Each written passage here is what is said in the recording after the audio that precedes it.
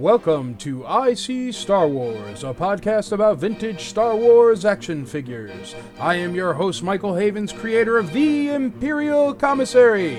Come with me, I will be your guide as we journey through the incredible universe of vintage Star Wars collectibles.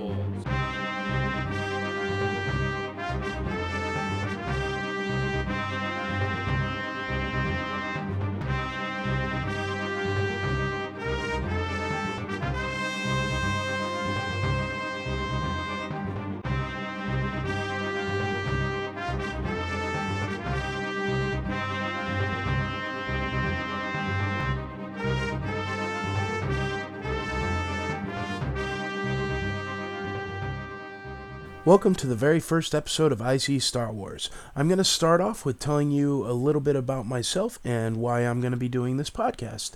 Back in December of 2014, I started putting together a Facebook group. It was going to be a small group. I just wanted to make a safe place to buy, sell, and trade, where there wouldn't be repro, where there could be contests, and where there could be a community that would be built. So not just the clicks of some of the other Star Wars Facebook groups I was in when I first joined Facebook, and I hope that eventually it would be a good place for my friends to just buy, sell, trade, hang out with no drama, with no hassle, stuff like that. It kind of snowballed, and it's become massive, and there's over 12,000 members. We're pushing 13,000 right now. I run into people all the time. There's meetups all over the place. Some of my mods do meetups in different states. I do meetups all across the country, and hopefully all across the world wherever I go. So I will continue to do that. About 10 months ago, on the IC, a friend came to me, and he wanted me to guest host a podcast, which it eventually turned into me being a co-host of. It was a lot of fun. Unfortunately, real life came calling, and the podcast fizzled. I was really cool with that because I have no technical savvy, so I was pretty much speaking into a microphone, and I said, who really listens to podcasts anyway? Fast forward now to Celebration. Wow, I just went down to Celebration, and boy, it was crazy. There were 1 million people there. It was all about Star Wars. It was incredible. The thing is, I kept running into people, and they kept stopping me walking through the aisle. And they'd say, what happened to the podcast? Why did it end? And many people I'd never ever met before just walked up to me, and I quote, your info is good. Please just put something out. Keep teaching because it was really good for the hobby. Well, I'm a real sucker for anything that's building the community because I love this community. It's my biggest driving factor because only 5 years ago, I had nobody to talk to about vintage Star Wars collecting. Now I have thousands of friends, and just like me, I want every person out there to have the opportunity to become part of this community. So what I'm going to be doing in the future is I'm going to be having on guests. Some of them will be mods from the IC. Some of them will be fellow collectors that have amazing collections and incredible knowledge about this hobby. This hobby is a very deep and in-depth thing. And what we're going to do is we're going to journey together to figure out all the different variants and all the different histories of Kenner and all the different ways that figures were made through pre-production, through first shots, through prototypes, through, everything. From Star Wars A New Hope, Return of the Jedi, all the way through. We're going to do only 4, 5, 6 because that's all I know about. I know nothing about modern. I did buy all the Disney diecasts. That was a mistake. If anyone wants those, I'll probably be giving them away for the next 3 years. But I don't know modern. I do know vintage. I don't know everything. I don't have everything. No one ever will be able to claim that. Maybe Mr. Sansweet, but I certainly cannot. I do have some information. I do know a lot of people with more information, and I hope over the next months to bring you as much information as I possibly can. When I started the Imperial Commissary, I had no idea what it would grow into. So I want this podcast to grow organically. We will see what happens. I'll do maybe some call-in shows, maybe a guest host, maybe a co-host, maybe a couple co-hosts. Maybe it'll be something I do bi-monthly, maybe it'll something I do bi-weekly. Maybe it'll be something I do every other day or whenever I have time. Either way, I'm going to still try to keep putting out content for you guys because it seems like you want to hear it. So hopefully you will enjoy this very first episode of I See Star Wars, and let's jump right into it and start talking about repro. It is pointless to resist, my son. Repro, or reproduction accessories and reproduction action figures, are horrible for many, many reasons. The reason why they're completely not accepted at the IC is because they are reproductions. What a reproduction is it is something intended to look like the original. Now, since these are collectibles, it's very akin to a fake Picasso or a knockoff of anything, a knockoff watch, a fake Lamborghini, a fake pair of Oakleys, anything like that, fake Prada bags. I mean, there is a section for that, and it's people that want to pretend they have something that they either can't attain, can't afford, or can't save up for. There's many things I can't afford, I can't save up for, and I can't attain. I do not have my rocket firing FET yet. I do not have a Lamborghini. I do not have a jet boat. I do not have an airplane that flies me to Vegas on Wednesdays. It would be nice, but there's some things I don't have, and I'm okay with that. Now, you have to be okay with it too, and here's the reason why. Because what happens is, even if you put a reproduction item in your collection, and it sits there for the next 10, 15 years, oh, I'll never sell it, I'll never pass it on to someone else, my wife knows what it is. You know what? As sad as it is, none of our lives are infinite. So eventually, our stuff is going to end up back in the market. It may not be 10 years, it may not be 20 years, it may not be 50 years, it may not be 200 years. But if your children's children are not going to hold your collection forever, then your repro is going to end up back in the market, and that destroys the hobby, because everybody out there has been burnt. I've been burnt a million times. Other people on the boards have been burnt. Everybody who collects vintage Star Wars in any large amount has been burnt by the repro awfulness of repro. So when I started the Imperial Commissary, I made it a big deal. No repro on the IC. Now, there's many other Facebook groups out there that also support this no repro policy, and I love it. So what I have done is I have slapped it on stickers, I've slapped it on t-shirts, I've slapped it on anything I can get my hands on, and I try to get them out there into the community. Now, I've maybe put out, 10,000 stickers, and I think I've sold 20 of them. I mean, I just give them out. Everything I sell, you meet me, you get a sticker. And the reason why is because every time somebody slaps that on their car, or every time somebody slaps that on their wall or their college dorm room or their locker at school, then one more person will see that, and then another person. And what it does is it makes this thing of no repro a higher echelon of collecting that we all belong to. Once you start going down the repro road, it is fakes. There's no reason to go fake. If you take your time and if you hunt, you can watch Craigslist, you can watch tag sales. Take your kids to a tag sale. Go with the family. Make it an event. And it's wonderful, and you will find everything you're searching for. It takes time and patience, but that's what the fun of collecting is. If it was very easy and it was all just sitting there at Walmart, who cares? It's the same reason why Hasbro and all these new companies end up putting out understock, and it's just so people will have to go crawling to every single store to check if it's there, and it creates a false sense of demand. I mean, same thing they do with the iPhones. Anyway, I'm going down a little bit of a rat hole there, so I'll try not to do that, but I'm just trying to show my point, and my point is there's absolutely no reason for repro. I hear the argument of people saying, oh, well, my kid likes to play with the toys, and I'm not going to give him a $200 Princess Leia blaster. Well, understandable. Absolutely. But why don't you just get him the Power of the Force Leia blaster?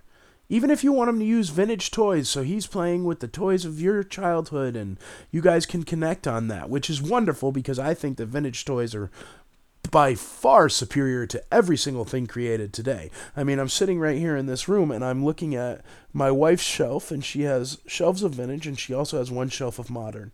And on the modern shelf, about 7 of the 20 characters are literally laying down. And the reason why they're laying down is because their feet are too tiny, or they got a weird heel, or one foot is misshapen. I mean, it's ridiculous that they point out that they are putting out this garbage 40 years after we had a stormtrooper you could stand up by just placing him on a table.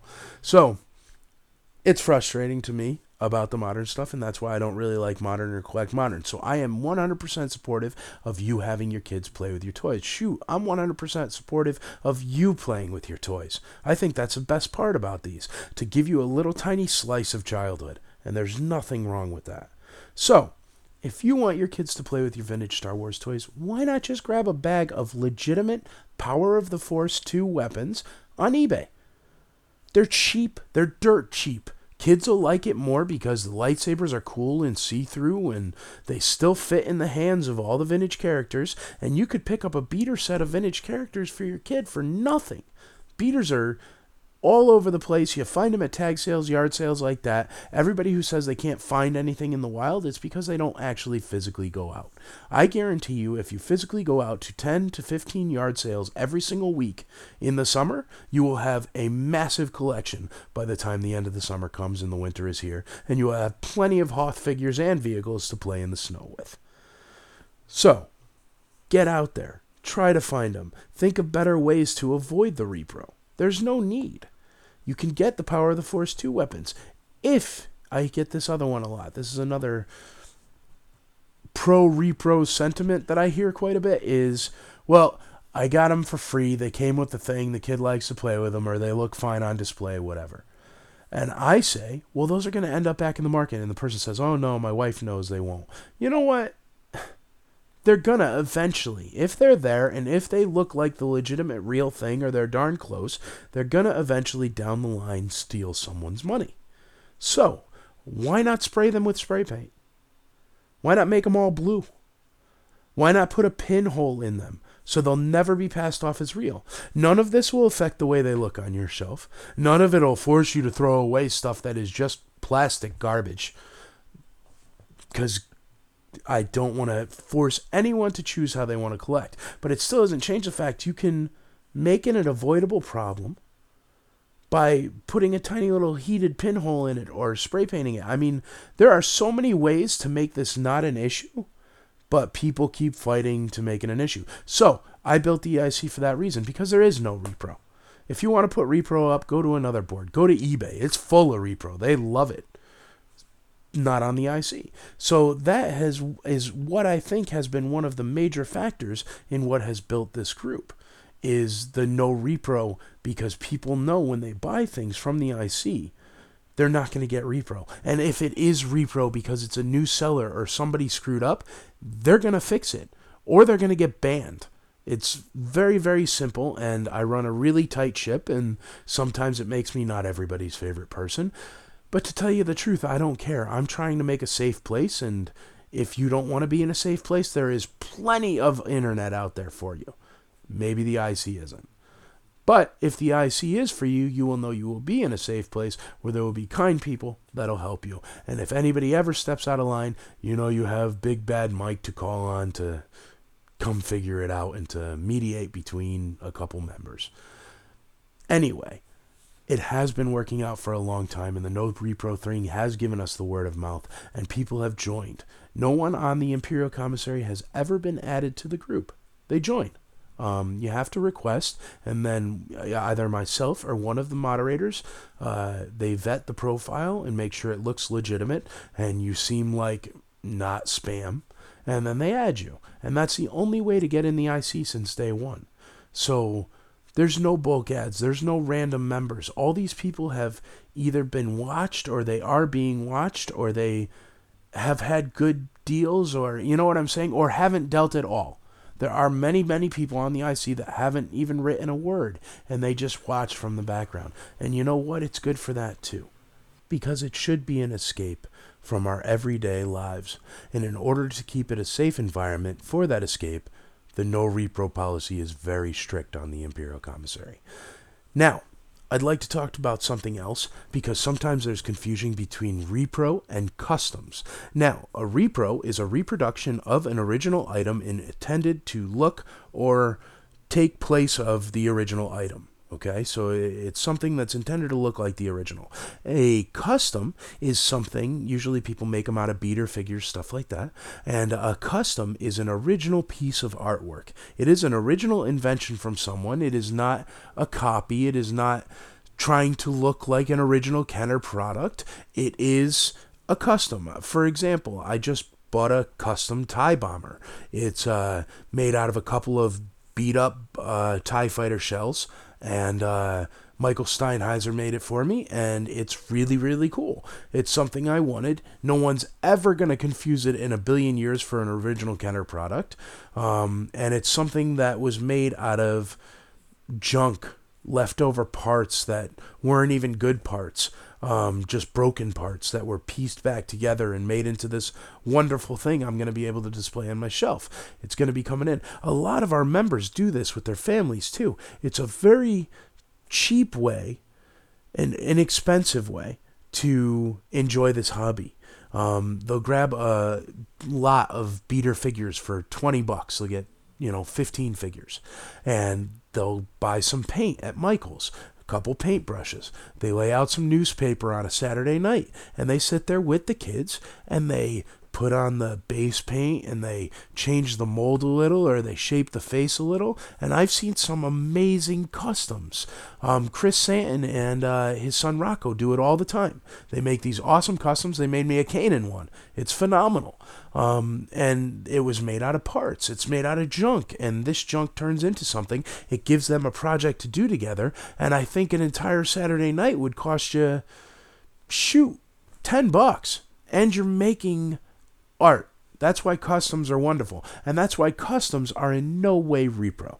They'll never ever be confused for the original. That's the point. If you're making painted figures that look like say you're taking C-3POs and you're stripping them down with the bleach, which I am completely against, but do whatever you want. It's your toy. But it's stupid because it just destroys the figure.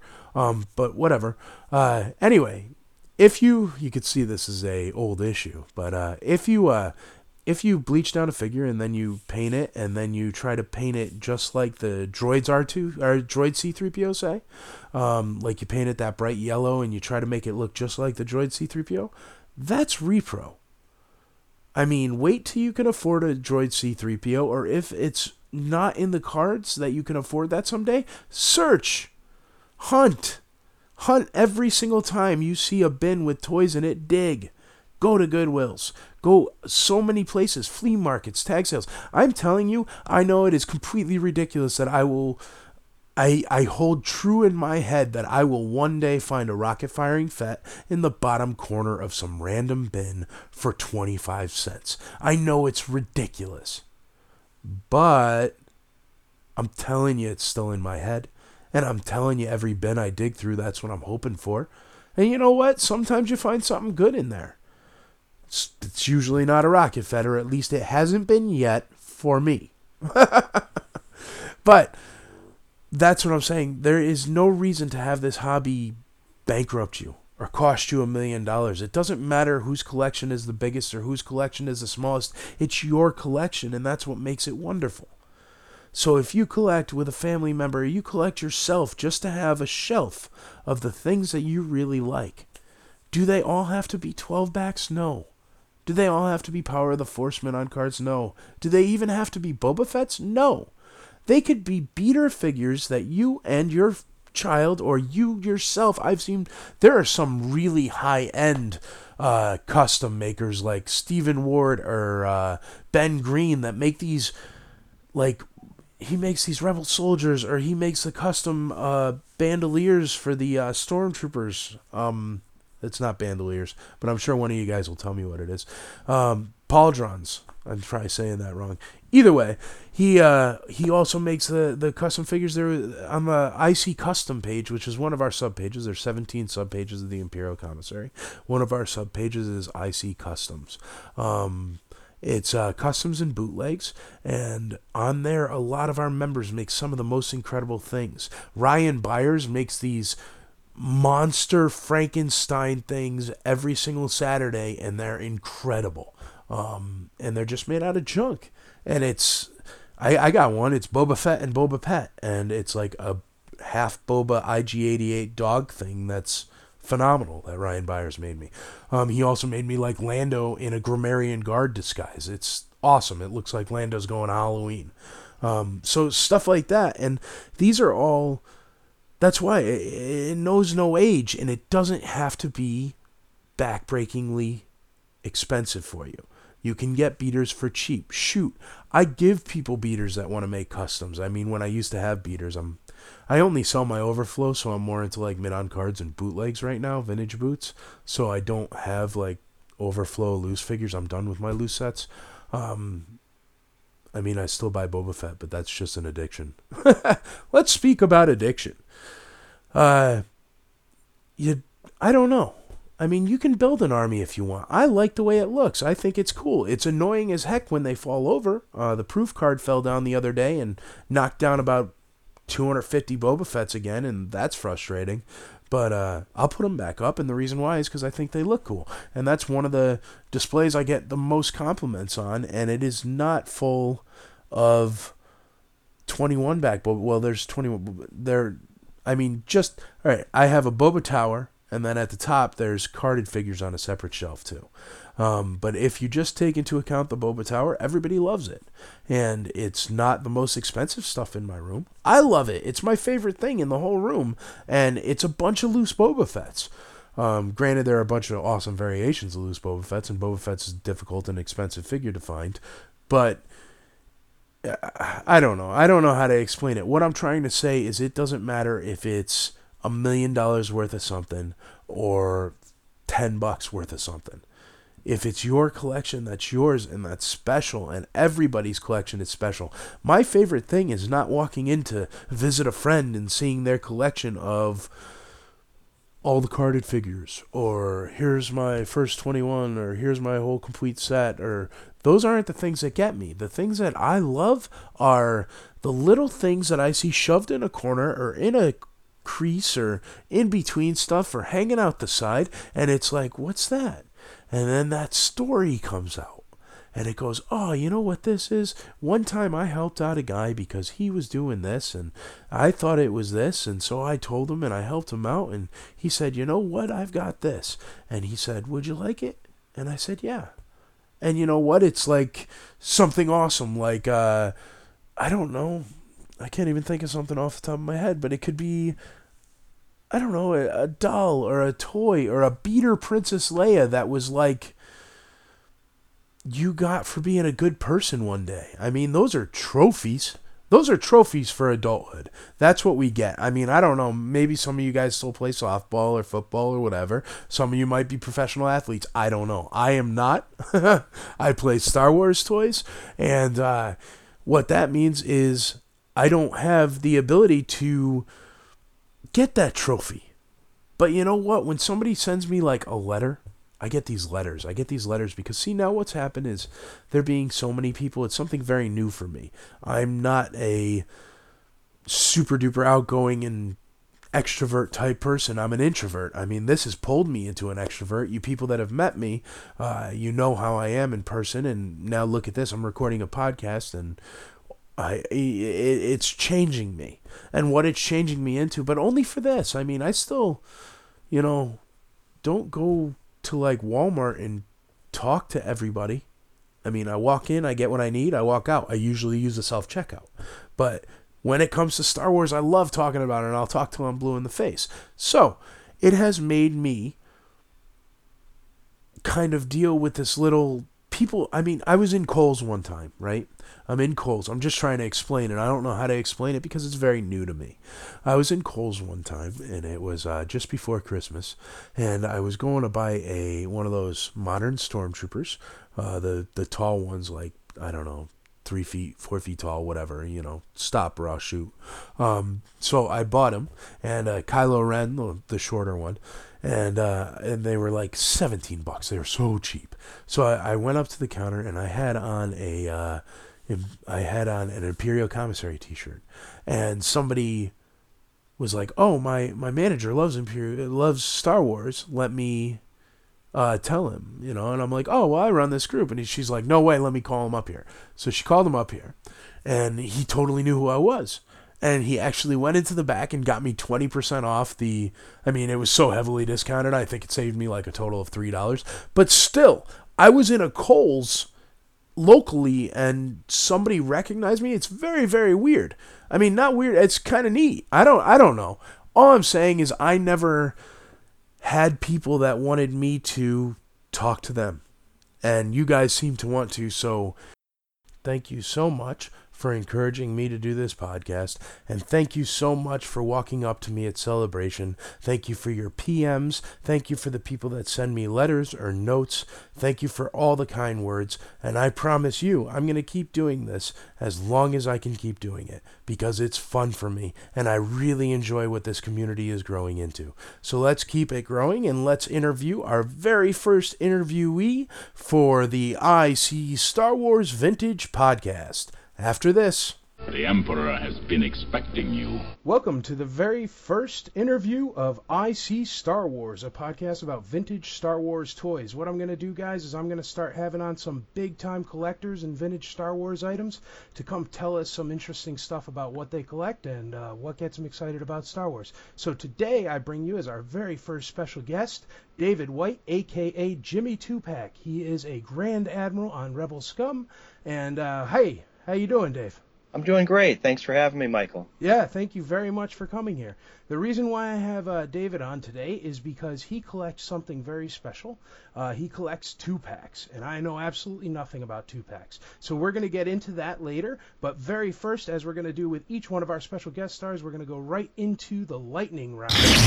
And what that is I'm going to do some questions just so we can introduce you to the listeners very quickly. And the lightning round, we're going to start off with, what's your favorite Star Wars movie? Empire Strikes Back. Okay. Favorite Star Wars character? Luke Skywalker. Okay. Favorite Star Wars toy line from A New Hope to TFA? That's a tough one. Yeah. I'd have to probably go with the original 12 figures, along with the X-Wing fighter and TIE fighter, because that's what my brother and I got for Christmas. Nice. Perfect. And then Nien Nunb versus R2 in Mortal Kombat. Who wins? Oh, definitely R2 every time. He's got a lot of secret gizmos hidden in there. Perfect. And then Kathleen Kennedy gives you a call tomorrow and says, hey, you can choose the next spin-off and you can be the lead. What do you pick? So the choice is between... anything you want. Oh, okay. I guess as long as it hasn't been done. So nobody in Rogue One. So rephrase the question. Kathleen Kennedy calls him. What is she offering me? She says you can do the next spin-off movie and you can be the lead. Oh, so I can direct it? You can do everything. Or I can be the lead, or both? Everything. It would be completely your show. Oh, would I do it? No, you have to choose which one it would be. Like me, it would be the Boba Fett movie, obviously, because I'm a Boba Fett hound. What about you? Oh, that's a tough one. Yeah, that's the curveball for the end of the lightning round, man. I'd probably go with Thrawn. Oh, probably. That's good. Yeah, because that's something that those books brought me back into Star Wars after taking a little break after growing up and being a teenager. I'll tell you what, I met Timothy Zahn down there at Celebration, man, and that was really cool for me. Yeah, me too. That was really really special. All right, well, perfect. Great lightning round, man. So now we know who you are, and you are a Grand Admiral on Rebel Scum. Tell the Facebook folks, because see, this is an IC podcast, Imperial Commissary podcast, and most of us are Facebook folks. Tell the Facebook folks a little bit about Rebel Scum, just because I use it all the time. It has unbelievable reference materials. And, well, tell us a little bit about what Rebel Scum is. Okay, yeah. Rebel Scum was probably the most popular, and still is probably the most popular forum-based website for Star Wars collectors. Modern and vintage collectors, and even people who collect props and Legos. But with the advent of Facebook, people really have started to drift away, and I guess Facebook is a one-stop shop. People are on there anyway, and so really it's been a decline. But I've definitely been a fan of a lot of the other forums and websites, everything from the Imperial Commissary to yakface.com. And there's just so many. But Rebel Scum, I think, was probably the top dog, and people would go on there and discuss. And it's still relevant because those discussions can be archived, and you can go back and do your research. I love that about the internet as opposed to Facebook, is the archiving capabilities. Because, yeah, I find great information on Rebel Scum from 15 years ago when I'm looking into certain things. Yeah, I think the heyday of Rebel Scum was really the late 1990s until probably just recently. So I became a member there in 2007. I was kind of a lurker for a year, and then actually signed up in 2007. And that's when I really started getting involved with the community. So what really got you into Star Wars collecting? Well, when I was a kid, I was 5 years old when the first Star Wars movie came out. Probably the first memory I have of going to a feature film with my dad and my brother, and it really just blew me away. And of course, then the toys came out. And as I'd mentioned, the first 12 figures and the X-Wing fighter and the TIE fighter, those were my first toys, and we loved them. And so my brother and I really played hard with Star Wars up until about 1983. Mm-hmm. And that's when I got a little bit older and started drifting away. And my younger brother switched to Transformers and G.I. Joe. Yep. I came back to it in 1999 when the new movie, the prequels, came out, Phantom Menace. And at that point, I had a 3-year-old daughter. Okay. And, I went to the stores and said, oh, look at this. I had noticed back in the mid-90s, like 95 when Star Wars came back, but I didn't buy any of it then. Mm-hmm. But it was in 99 because I had a daughter, and I said, hey, instead of playing Barbie, we've got some great droids and female characters, Padme. Yep. How about these, sweetie? And she loved it. Awesome. So I started buying the modern toys, and within a year, I said, I'm really have a lot of nostalgia for the stuff I used to have, and eBay was right there to help me out with buying some of my past. And I started buying stuff and collecting, and before you knew it, I got involved with the websites and the community, and I started going strong, and eventually gradually moved to 2-packs. Well, yeah, you are known as Jimmy 2-Pack. The reason why your name is Jimmy 2-Pack is because you had how many of these things? Over 120. Insane amount. I've seen one in my lifetime in person. What they are is they are 2 packs of figures, and they came out Return of the Jedi, right? Can you tell us a little bit about them? Because a lot of people don't realize what they are. I mean, especially with the way the card back is just blank. It looks practically like a Mexican bootleg. Yeah, really. They're clearance value items. And I'll tell you a little bit about the line. First, I'll tell you how I got into them, because that's a shorter story. Perfect. So when I got involved with Rebel Scum, what I noticed is that a lot of collectors had a focus. And a focus meaning they'll choose one character and try to collect what they think is cool with only that character. Mm-hmm. I think part of the reason for that is budget. If you try to collect everything, you're going to spend a lot of money. Right. I think a second and probably a more important reason is when you get into rare items, there are only 1, 5, or 10, let's say, of something like a prototype or hard copy or engineering pilot. Not everybody can have that. So I think what the community did is they kind of divvied things up and said, all right, if one person focuses on Darth Vader and somebody focuses on Chewbacca and the Jawa, that means everyone can have at least something. So I think those are the 2 reasons you get these focuses. And I didn't really have, even though I mentioned Luke was my favorite hero in the movie, I didn't really have a particular character that I wanted to collect only that. And when I started collecting, I did first of all a run of the loose figures. Okay. All 92. That's where we all start, I think. Yeah, it's the same pattern as everyone else. Then I started going for carded, and now looking back over time, I like the carded better because of the artwork. It really brings back the both nostalgia and the wonderful artwork, and I just love that in my basement office looking at those. So I did the run of 92 carded. Mm-hmm. And, of course, then I wanted to get something special, something a little bit different. And so I bought the Bespin 3-pack. And if you can believe it, this was back in 2004, I think I bought that. Mm-hmm. It was $500. Oh. I think a few years later, around 2007, 2008, I picked up the Villains. Mm-hmm. And the Villains one was actually from the Kenner Morgue. So it had a little bit of special background to it. I think I paid $800 for that guy. That's cool. I do no longer own either of them. I sold them along the way. I wish I hadn't. It always happens, man. Stuff comes and goes because you always choose a new way to angle your ideas. Right, but that's how I got into the 2-packs, because even at $500 and $800, back in the day, some of these were, of course, $2,000, $3,000. And I realized, you know what, I'm not going to be able to do a whole run of 3-packs. Not only would it take forever, but it would break the bank. So I thought, well, what else is there out there that no one else is collecting?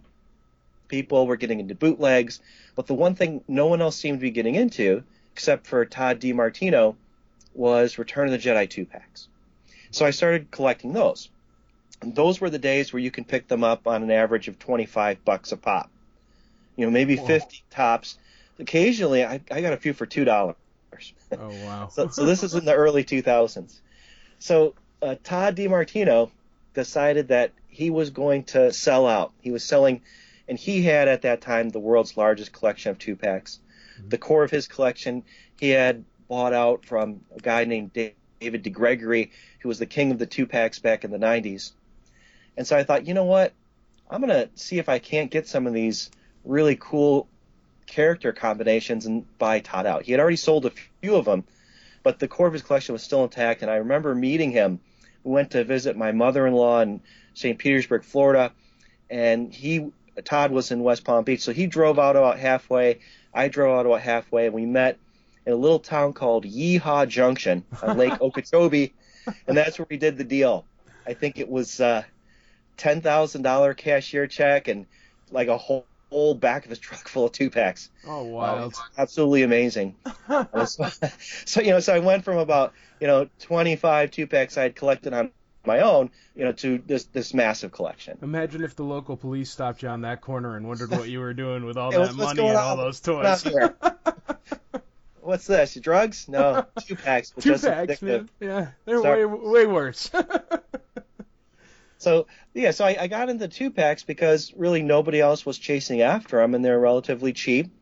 And because Todd, this holder of this massive collection, was getting out of them, and it was a lot of fun because I was the only one going after it. It became less fun when it became more popular, and then prices started going up. Mm-hmm. And that's when I realized I was not going to complete my goal of getting one of every single figure that's been found in a 2-pack. I was trying to get every combination and every figure, and some of them, they're one or two of a kind, were locked up in black hole collections. I knew who had them, but they were asking between $1 to $4,000, for a Stormtrooper or a Yoda, and I thought, that's crazy. I kind of liked it better when I was paying $25 or $50. Right. So I passed the baton on to Scott Olden, and so he's trying to go after one of everyone. So I kept a chunk of my collection, some of the special ones.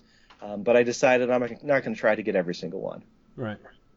Well, what are you collecting now? What's your thing now? Well, I still have my loose and carded collection. Mm-hmm.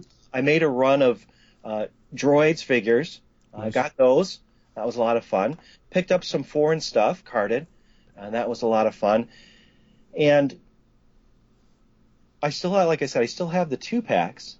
But what I ended up doing is, as I was collecting, I sort of got into a couple of accidental focus.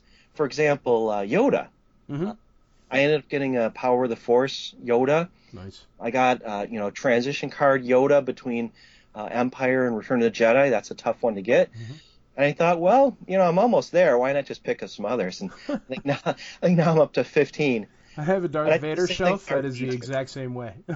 Yeah, so Yoda and R2-D2 kind of came along as an accident, but it was fun. Yeah, it's neat when it happens organically and you walk into your room and go, how do I have 12 of those? Yeah, so that's kind of the story of my arc of collecting, and 2-packs for a long time were interesting, but what really sort of stopped me was when prices started going up. So I got into something a little bit different. Yeah, well, when I met you, it was at the Kane County show in Chicago. That's right. I actually got my Droids Boba Fett from your booth. Well, actually, my 2 upgrades ago, Droids Boba That's Fett. Right. But still, yeah, I did. And that's where I met you. You were really nice to me. And the great things about this community, it's that people very, very far away from each other get together randomly and have like these practically high school reunions of all these people that you've made friends with. I got to see you down at Celebration. That was awesome.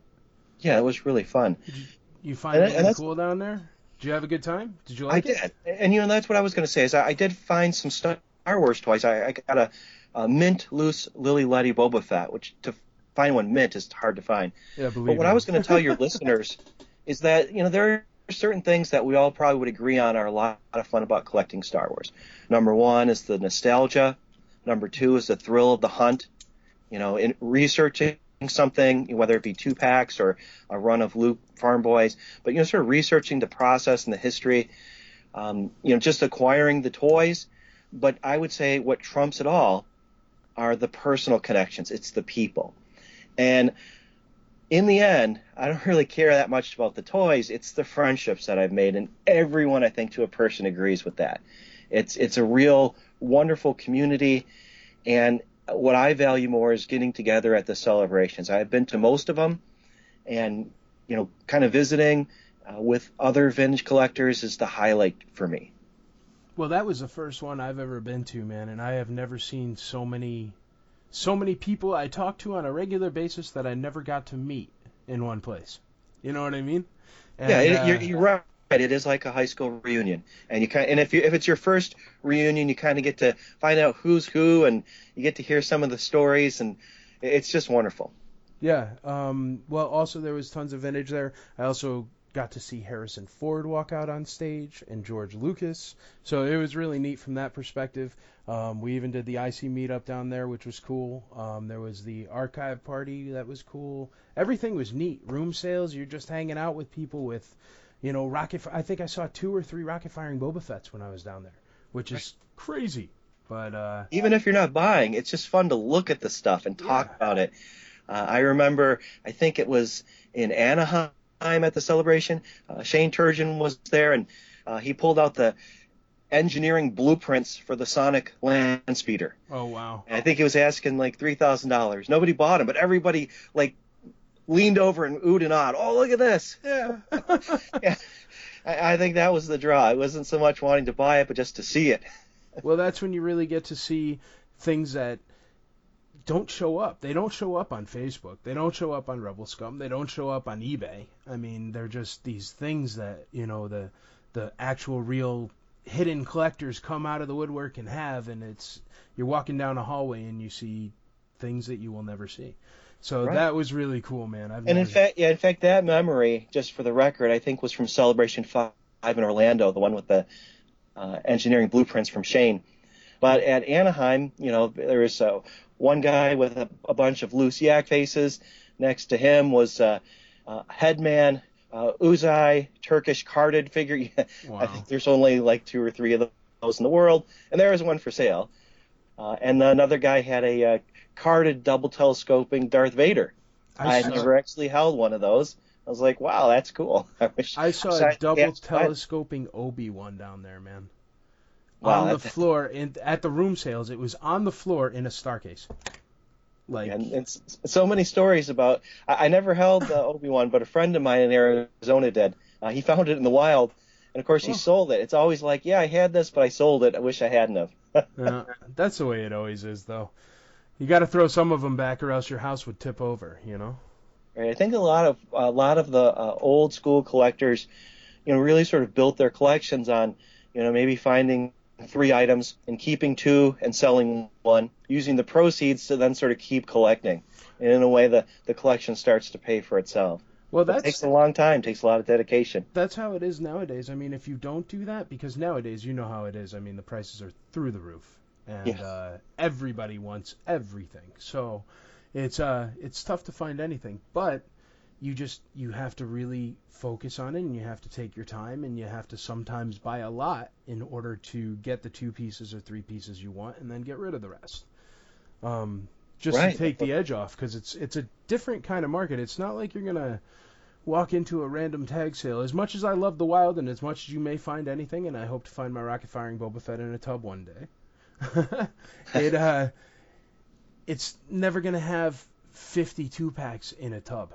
I mean, it's not something that, because there's only 10,000 of them. How many of them do you think? Well, that's the thing. What do people think? With anything, you never know. Nobody really knows for sure what still exists.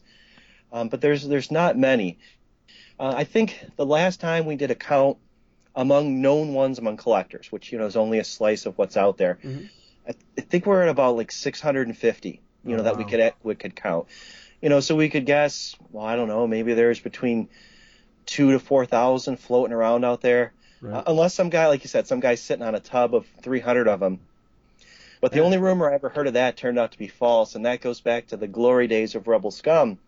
We had this guy by the name of Brian Cira came onto the boards and claimed to have gotten some Revenge of the Jedi production carded figures. Right? They were not ever to have supposed to have hit the market, but he claimed that he was in Indianapolis. He found them at a Kmart, and his story was just like close enough to be plausible.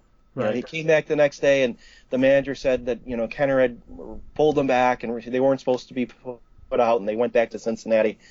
And it turned out to be this huge fight. Everyone on Rebel Scum against Brian Cira was typing in capital letters. And anyway, long story short, I had a chance to meet this dude because I happened to be in Indianapolis.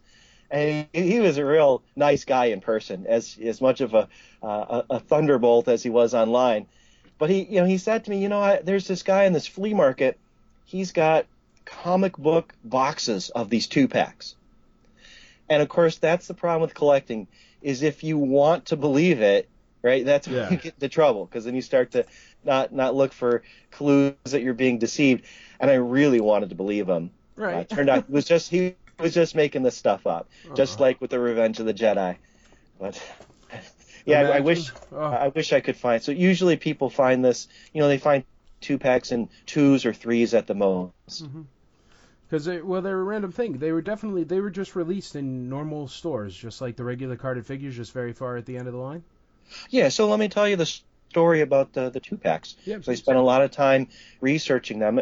I'm a history professor by trade, a researcher, and I love kind of finding out the backstory.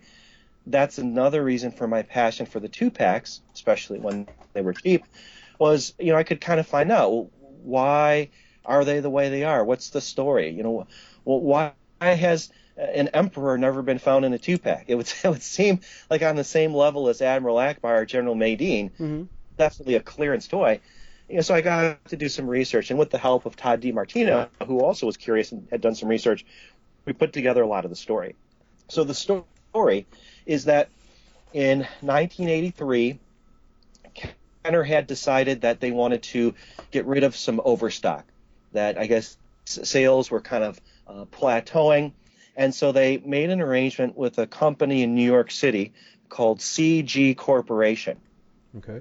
And what's interesting is Todd actually went out to New York and talked to one of the retired former vice presidents of that company and got a lot of interesting inside information, which is a lot of what I'm sharing with you now. Ooh, and what he said is that there were 2 sources for the figures.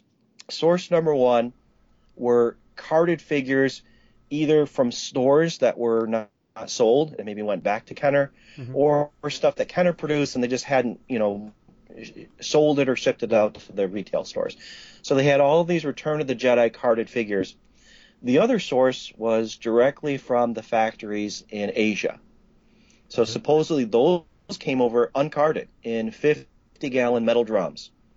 And we don't know, the executive didn't really answer the question, he didn't know either, did they come with weapons or not? So we just sort of assumed if they did, that maybe the weapons were at the bottom of these drums and the employees didn't bother. Oh, wow. So weapons are pretty rare. So from the 600 or so 2-packs that we know of for collectors, we sort of crunched the data and came up with 14% actually have weapons. So they're quite few. And is it random, or are the weapons only a couple different kinds? Oh, it's quite random. It's whatever figure, whatever weapon came with the figure that's in there. So you could find pretty much anything as long as it went with the figure. Sometimes they're even the wrong weapons. So you can imagine that these employees for CG Corporation, they've got 2 sources for these figures. One is the loose figures in the 50-gallon drums, which are probably going in weaponless. The other are carded figures, which they're ripping open, taking the figure out of the bubble, and if they choose, pulling out the weapons from the tape on the side and throwing them in there. So there must have been at least a few employees who were doing that, because that's how we've got those weapons that were in there. And so it's totally random. And you can imagine that maybe in the furious pace to uncard and recard these things, as 2-packs, that maybe they grabbed the wrong weapon from, the discard pile from the packaging and threw a squid head gun in with, Han Trenchcoat and Madine. So that happened occasionally. Plus, you figure with a third-party system like that, probably not too many people were watching for quality control. Right. But the one thing we can say is the biggest question I get is, has there ever been two of the same figure? And the answer is no. Huh. And Todd was a firm believer that there must have been some directive from the top, don't put two Madines together. And the obvious reason is that's not going to sell, because mom and the kids, when they come to KB Toy, they're hoping to get 2 for 1. They don't want to get 2 of the same, unless it was maybe a Stormtrooper. But right. we've never found. So you get a selection of A and B, not 2 A's. And they were probably like, as soon as you got the job, they're like, all you got to do is make sure you put one of each in the base. Yeah, you just don't double them up. Right, put 2 figures in there, and I assume they probably had like a hot press machine. I've seen those on YouTube, how those were used. I think it was Palatoy. There's a video you can look up and see how they actually, almost like a waffle iron, where they actually will, heat seal the bubble onto the card. Mm-hmm. So they probably sealed them like that, because it's not glue. It's the same, melted heat seal, just like the regular carded figures. But the cards are cheap.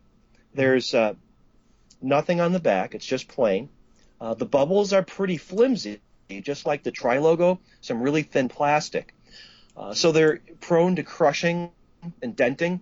It's very rare to find one in good condition. And the other reason is that KB Toys often threw them in these large 5-foot by 5-foot wire bins, right at the front of the store, by the mall entrance. And you'd come in and kids would rummage through there. So that would definitely dent up the bubbles. On the plus side, whatever plastic they use, just like with the Tri-Logos, it doesn't tend to yellow. So you usually get them crushed, but they're nice and clear. Well, I have 2 questions from your story. My first question, was there ever a Boba Fett one? No. There's one. There's a picture of one coming out of Japan, but most people agree that it's a fake. Oh, bummer. Yeah, so not yet, but it's possible. All right, so keep looking, Mike. I get it. Yeah, because there had to have been one. There had to have been some overstock Return of the Jedi Boba Fett's, and they probably ripped those open and paired it up. But the problem is, you have to think about the selection for kids. Mm-hmm. So if you're a kid, you're coming to KB Toys and you see Han Trenchcoat and General Madine, Admiral Akbar and Gamorrean Guard, you're probably going to pass. Right. But if you see a Boba Fett with a Stormtrooper, that's the one I want, Mom. Me too. And that one got ripped open, and now those 2 figures are in the collection of, the population of loose figures, no longer a 2-pack. So I think that's the reason why, when you talk about Stormtroopers or Luke Farm Boy or even something like Greedo, they're pretty hard to find in a 2-pack because most of them probably got opened. Right, because they're cool-looking figures. Right, yeah. But there sure are a lot of Akbars that were left over that nobody wanted, not even for 99 cents. Oh, we got somebody on the IC, Amy Sema. She actually has an Akbar focus. It's kind of neat. Oh, that's cool. Yeah, it looks really cool. That's the thing I think is important about a focus is, maybe find something that nobody else is doing and you can make it your own. You spend a lot of time doing the research and you become the expert and you don't have to worry about paying $2,000. You can collect something at a reasonable price. Exactly. There's so many different figures out there that are just completely ignored, but they all have very cool variants and you can pick a new one. That's the thing is the Klaatu man or whatever, Yeah, to keep it interesting for you. And, for me, gosh, how long did I pursue 2-packs? Probably for about 9 years. It was really interesting for me for about 9 years. And like I said, the thing that kind of slowed things down was the ones I needed were really expensive. So I thought, that's not a lot of fun. I'm going to let somebody else try to go after those. Well, perfect, brother. I have held you up for the 30 minutes as I promised, but before I let you we can keep going. I'm fine. Oh, all right, cool. Well, I have an ending thing that we'll get to, but before we go, I wanted to tell you the story about your droid's Boba Fett. Yes, please do. My $1.99. Now, have you heard about the story? No, I have no idea. Well, that's great that I get to tell you. You get to hear it first here along with your listeners. Uh-oh, let's go. Any So when Boba we Fett came up- story is what I want to hear, brother. Yeah, this is actually a story of a previous Kane County toy show, and it kind of goes to show that you can still find some amazing stuff in the wild, whether it's at a toy show or a flea market or a garage sale or even a room sale at Celebration. So there was a guy who I hadn't recognized, a vendor, an older gentleman, and he had comic book boxes, those long, skinny boxes, and he was getting his stuff out at the beginning of the show, and I looked, and they were all full of carded Star Wars figures. And the first box I looked into was all the Droid series, Ooh. and it also had some Return of the Jedi, Ewoks, and Empire. So I asked the guy, I saw the Droids Boba Fett, and I said, wow, how much for the Fett? And he said, $1,000 for the whole box. Oh, wow. And I said, because I'm thinking I've only got $700 in my pocket. I said, what if I just chose out 3 or 4 of these? He says, nope, I don't deal that way. I only sell by the box. He says, $1,000 for the whole box, no haggling, take it or leave it. So I thought, okay, what am I going to do? Because I see a lot of guys walking around, they're starting to hunt, but I can't leave this alone for too long. So I ran over to my buddy, Peter Brench from Denmark, who was out hunting on his own. I said, Peter, you have $1,000? He said, yeah. I said, well, I need you to buy a box here. And so we sprinted over there. A couple of other guys overheard us and tried to chase after. And he says, is this the box? Yep, $1,000. I'll take it. He took it, and there they were. Oh, nice. And one of the guys said, well, why don't you tell me? I would have hooked you up and given you a figure or something. You just gave this to your buddy. You could have had that box. And I said, well, I didn't have the 1,000 at the time. But in the end, Peter took out the Fett. That's the one thing he wanted. And he said, David, choose out 3 of these. Any of them that you want, that's your commission, buddy. Nice. So I chose out the Droids A-Wing pilot, the Kea Mole, which I didn't have, and the Empire Strikes Back Leia Bespin outfit. He got that Fett graded. Peter thought he was going to keep it forever, and he said, should I bring it to the next show just to get people to come in and look at the table? I said, yeah, sure. And then you showed up, and he couldn't resist. He made a deal with you. And that's how it got its That's the backstory. That's great, man. I'm glad it was found in the wild, and there's a good story to it. We didn't know the guy's name, so he'll forever be known as the Box Guy. The Box and he's Guy. never come back. Every Kane County Toy Show, everyone's like, hey, do you think that Box Guy's going to come back? And we've never seen him again. Well, hopefully he'll be, here's a shameless plug for me, but hopefully he'll be up at the Cincinnati show. Are you going to go to that October, or you got to Chicago then? Well, I think the show's going to be in September, right? October it's September 30th, yeah, but the show is October 1st. Yeah, the Kane County show, I think, is at the end of October, so that means I'm going to be there. Oh, awesome. Down in Cincinnati. Well, we're doing an IC meetup, man, right across the street the day before, the evening before. So yeah, I saw that. It'll be a good time. I'll be there, and if anyone wants to learn more about 2-packs, I can tell you a little bit more about the rest of the story. I certainly do, and you have until then to find me one with Boba Fett on it. That's real. Yeah. Yep, I've always, got my eyes open, and there are a lot of other people out there, too. They'll send me an email or, a text or call me and say, hey, I'm in Japan right now. This is a true story. I'm in Tokyo, Japan. There's this guy, he's got one with a walrus man on it, and it's punch pinned to the ceiling. I said, oh, God. It says Walrus Man Rare. And I said, yeah, it's a rare one. You should buy it. Unfortunately, have the guy him get the broom out. But yeah, I'll get people who'll call me. That's wild. Yeah, but that's always good. That's how the information spreads. That's exactly what this whole podcast thing is supposed to be about, man, is I just want to get the information out about whatever it is involving vintage Star Wars, because the more that each one of us can grow this hobby, the longer it'll be around so we can enjoy it all the way until we're not enjoying anything anymore. Yeah, agreed. Maybe even pass it on to the next generation. Absolutely. And keep it alive. And if Disney has anything to say about it, I'm sure we will.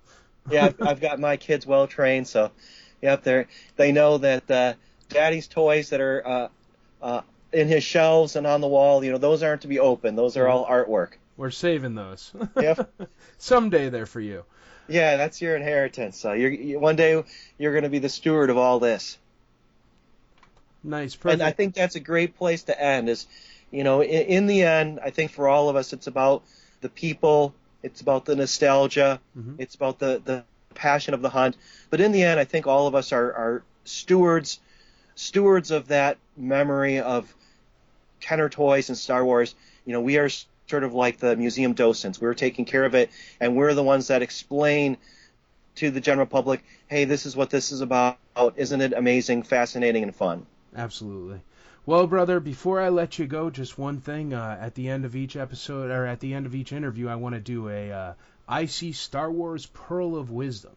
And since it's going to be focused really on vintage Star Wars items and learning, the guests like you are going to be some of the most knowledgeable collectors, so I want to make sure each one of you guys, when you come on, just give one thing that is a quote-unquote pearl of wisdom. I don't care if it's what to look for in the wild, something you learned over time, all the known variations of Boba Fett, or what MOC means. It doesn't matter, just something for everybody to take home. So, Jimmy Tupac, what is your pearl of wisdom?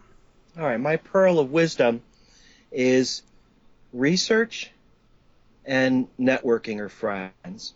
And in fact, the friends or the networking actually can sometimes do the research for you, but at least give it a little bit of an effort before you ask. But what I found is that everything that I know about collecting and the hobby, I've learned from other people who are kind enough to take the time to explain things to me, to teach me about things, to really sort of open my world to understanding the hobby. And all of the good things that have ever happened to me are because of other collectors. And I'll leave you with this one last story. When I was collecting the 2-packs, a great guy by the name of Brock Walker, lives in Kentucky, just called me out of the blue and said, do you have a 2-pack with the Hoth Rebel Trooper? And of course, that's his focus. And I said, no, it doesn't exist. And he says, well, I have one. And I was pretty sure it was the only one. But I really think it belongs in your collection because you've been doing a great job. I've been kind of watching what you've been doing. And I'd really like you to have it. Would you be interested in buying it? I said, well, of course. Yeah. Sure, absolutely. I'm wondering what he's going to ask me, to pay for it, $1,000 or more. I'm sure that's what it was worth.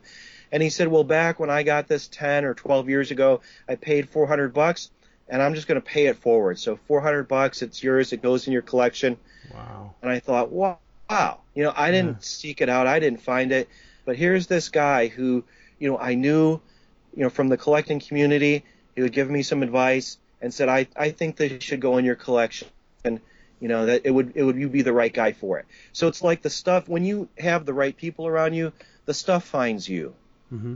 Absolutely. So I would say making friends and networking, that's the most important pearl of wisdom I can give your listeners. That's wonderful. I appreciate it, brother. Well, awesome, and thank you so much for being on the first episode of I See Star Wars. You have anything you want to plug or anything like that before we go?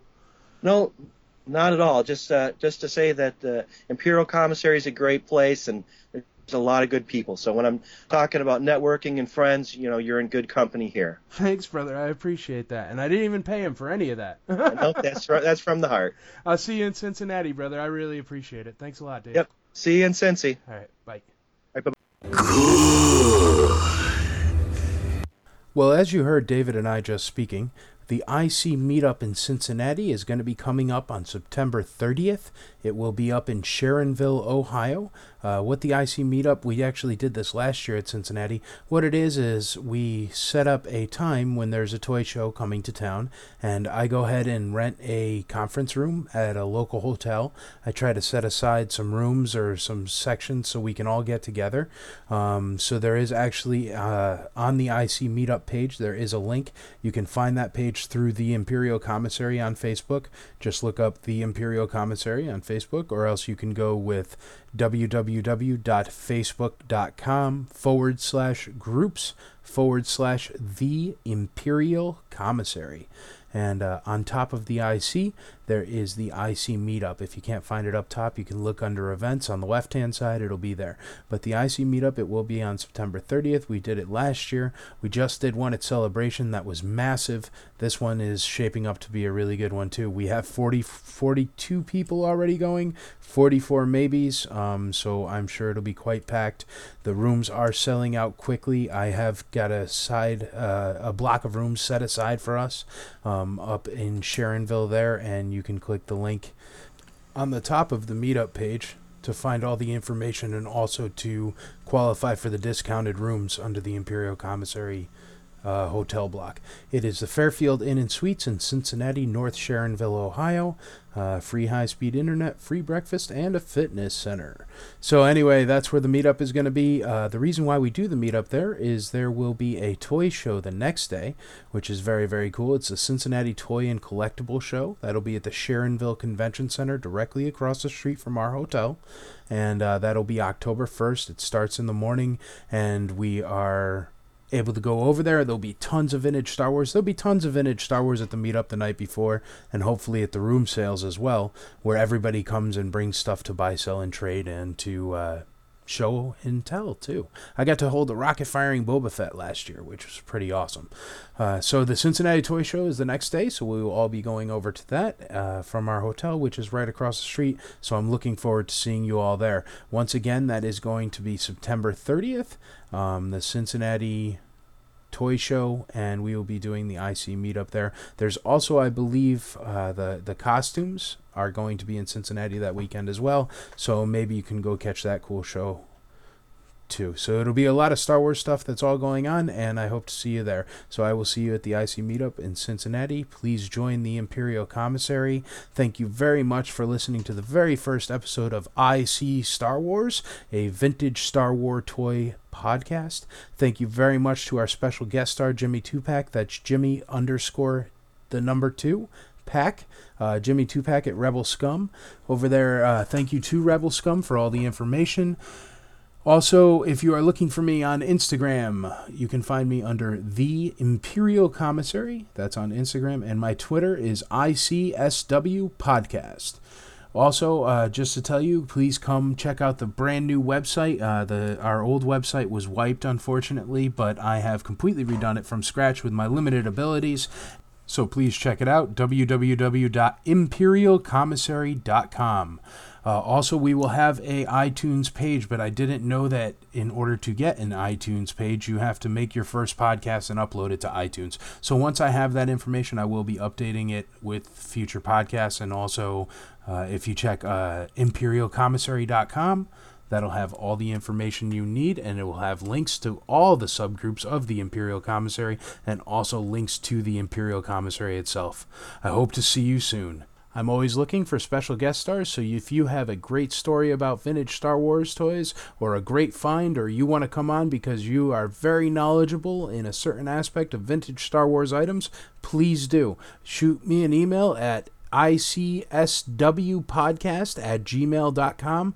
That's icswpodcast@gmail.com. Also, if you have any constructive criticism for me, if you have any ways to make the show better, any ideas for me to do in future shows, please let me know. Thank you for listening to IC Star Wars, a podcast by collectors for collectors.